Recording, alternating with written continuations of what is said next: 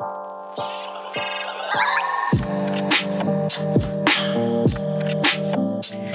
guest today is Linda Tilson. Linda is an accounting manager at the Washington State Department of Labor and Industry. One of her biggest passion projects include a podcast entitled Guiding Light. This podcast fosters humility by guiding people on how to embrace their current situation to become resilient, confident, and successful in all areas of their personal and professional lives. Thank you for being here with us, Linda. Thank you for having me. It's a pleasure. We decided to invite Linda because we believe she embodies all of the characteristics of being a limitless professional. She has overcome different obstacles in her personal and professional career, and that's definitely one of the main keys when it comes to being limitless. What problems do you go through and how do you overcome them? There are several things that describe how limitless Linda is. Normally, when you meet with her, she always has good advice for you. She has great recommendations for different topics that you might have and that come up in your life. But without further ado, we will let Linda introduce herself and tell us a little bit about her. Okay, I'd be happy to tell you a little bit about myself. I always see things in the light of what could be. And so when somebody says something can't be done, I'm thinking, why not? If someone says something's hard, how can we lift a barrier to make it easier? It's about being open to what could be. Perfect. Thank you, Linda. With that in mind, could you think of perhaps a difficult moment in your life that you did not feel as limitless?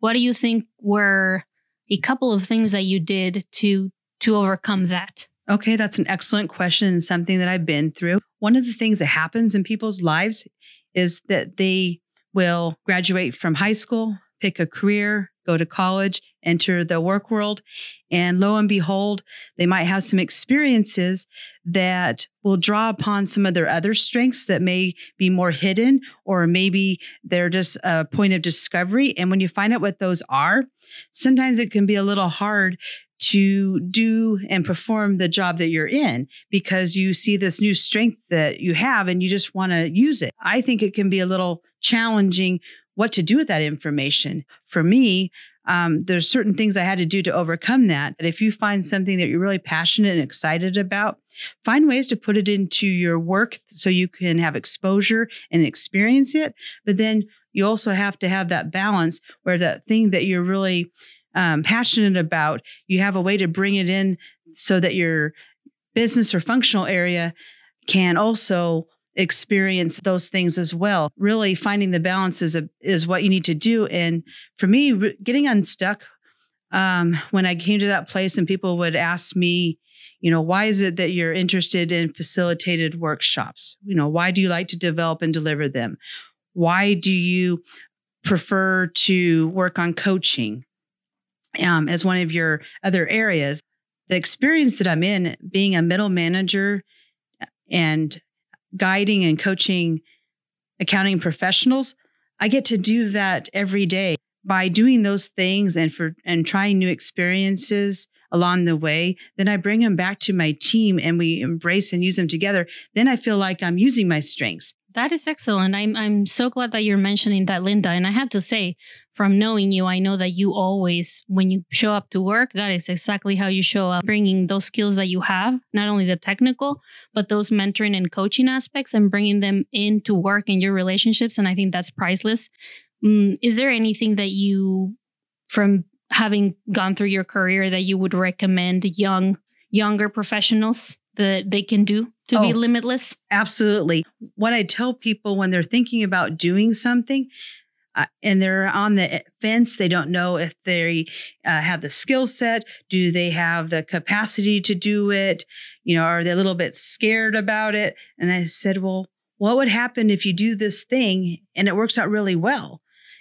If you don't try it, you're never going to know. So what's the worst that's going to happen? And they'll tell me, well, nothing. Nothing's going to happen if I do this thing and it doesn't turn out the way that I expected it to. And that's great. And sometimes I think we just need to hear that. And I think that makes a difference into not only approaching that new thing, but feeling more confident next time that we do it. So I think it does help to hear it, even just to hear somebody say that to you. I think it makes a difference. That's actually how my podcast was born, was the fact that I had met someone on LinkedIn who is a branding coach. And he said, Linda, you can best showcase the skills that you have for working with individuals, the coaching, the facilitating, the mentoring, through having a program where you really get in and you get to know a person. You talk about the challenges they're facing, and you give them the confidence and the, I guess, encouragement to go to that next stage. And by them telling their story, the most powerful thing that can happen is that it can touch one or more people, and they can see that a person went through a challenge and that it's very possible to move through the challenge and come out on the other side and do it in a healthy way. And so for me, that wasn't something that I was planning on. It was someone believing in a skill set that I had and seeing how I could use a different medium to really hone in so people could get to know me a little bit more and why they would want to work with me versus being in a college catalog listing, for example. That doesn't give quite the same traction as listening to someone's conversation and how they can really get in and know another person. So would you say that it's important to challenge people, especially when you're sometimes in that comfort zone and you don't really, it's hard for you to get out of it. And I've been in some of those comfort zones quite a bit, but it is hard sometimes. Yes, I very much so. I had no thought of doing a podcast. I will do webinars to teach a technical skill. I'll also do webinars to teach other soft skills, but I had no thought that I would do a podcast and that it would be as successful as it was. I was more afraid of it. All of the preparation of getting to know a person, to coming up with topics that we're going to address, and then being able to frame it in a way that is inspirational and empowering to the people that are listening. You mentioned doing workshops. Do you have any workshops that you feel very passionate about and you care and you want to move forward? Absolutely. The one that is my favorite right now is my resiliency workshop. And the reason why that is, everyone will come across a point in their life that's going to be challenging, whether it's an event like a death of a spouse, a loss of a job. You could have a child that needs extra help in their school, in their education. Any of those things could happen. And it's all about finding ways that you can adapt to the situation. And so it's more than adapting and overcoming. It's really taking a deeper dive and getting to know a little bit more about yourself. And we talk about what helps or hinders a person to be able to move forward. And so the question that you ask is, what do you need from yourself and others in order to do that? We actually look at what is the current reality and what is the future reality that you desire and deserve for yourself. And we paint that picture, and then to finish it off, we are making action steps to be able to move closer to that place. That's wonderful. Within the last several years, I've read quite a few articles related to being resilient, and I think having good conversations about it is important, but we do need to take that extra step. And I think equipping people, not only current leaders, future leaders, people that are going through such tough moments, equipping them to be resilient, I think it's key. And the thing that I stress the most in my workshops is resiliency is like a muscle that you build. And you don't just focus on it when things are difficult. You focus on it even when things are good. So that way, when you get to those difficult moments, you are responding rather than reacting. Well, that's a very good one. Do you think currently we talk enough about how to build resiliency? I don't know that we do. We think that we can, like, if we work harder or we stick to it and work through the item, that it will take care of itself. Sometimes that's not the answer. Sometimes the answer is not doing something, saying no, and setting up boundaries of what is okay and what's not okay. There's different strategies for different scenarios. And so I think we need to talk about different strategies that could be employed, because for me, people would say when I was in a tough situation to go ahead and stick it out.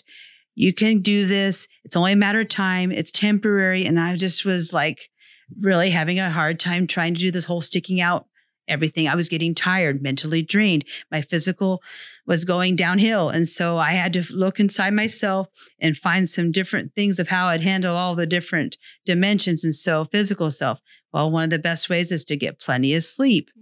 Because if you're not sleeping well, you are not going to handle a stressor very well. You're going to react.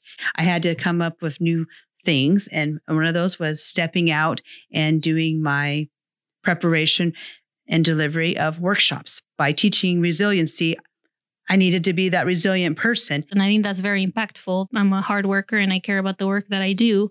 But there have been times where I have not taken time for myself and have burned myself out. And then that makes it harder. You're talking about the not sleeping enough, the exercise component, the mental aspect of it. And I think a lot of the times we ignore that and we think, oh, we can get through it. Yes, having the tools and knowing that when you use the tools that you can have the confidence that you're going to get there.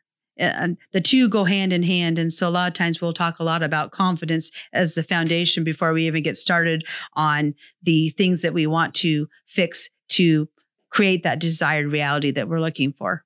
Wonderful. And thank you so much. You have shared so much with us today. And we encourage you to keep being limitless and sharing all your knowledge and your wonderful skills with us because they are very valuable for our local community.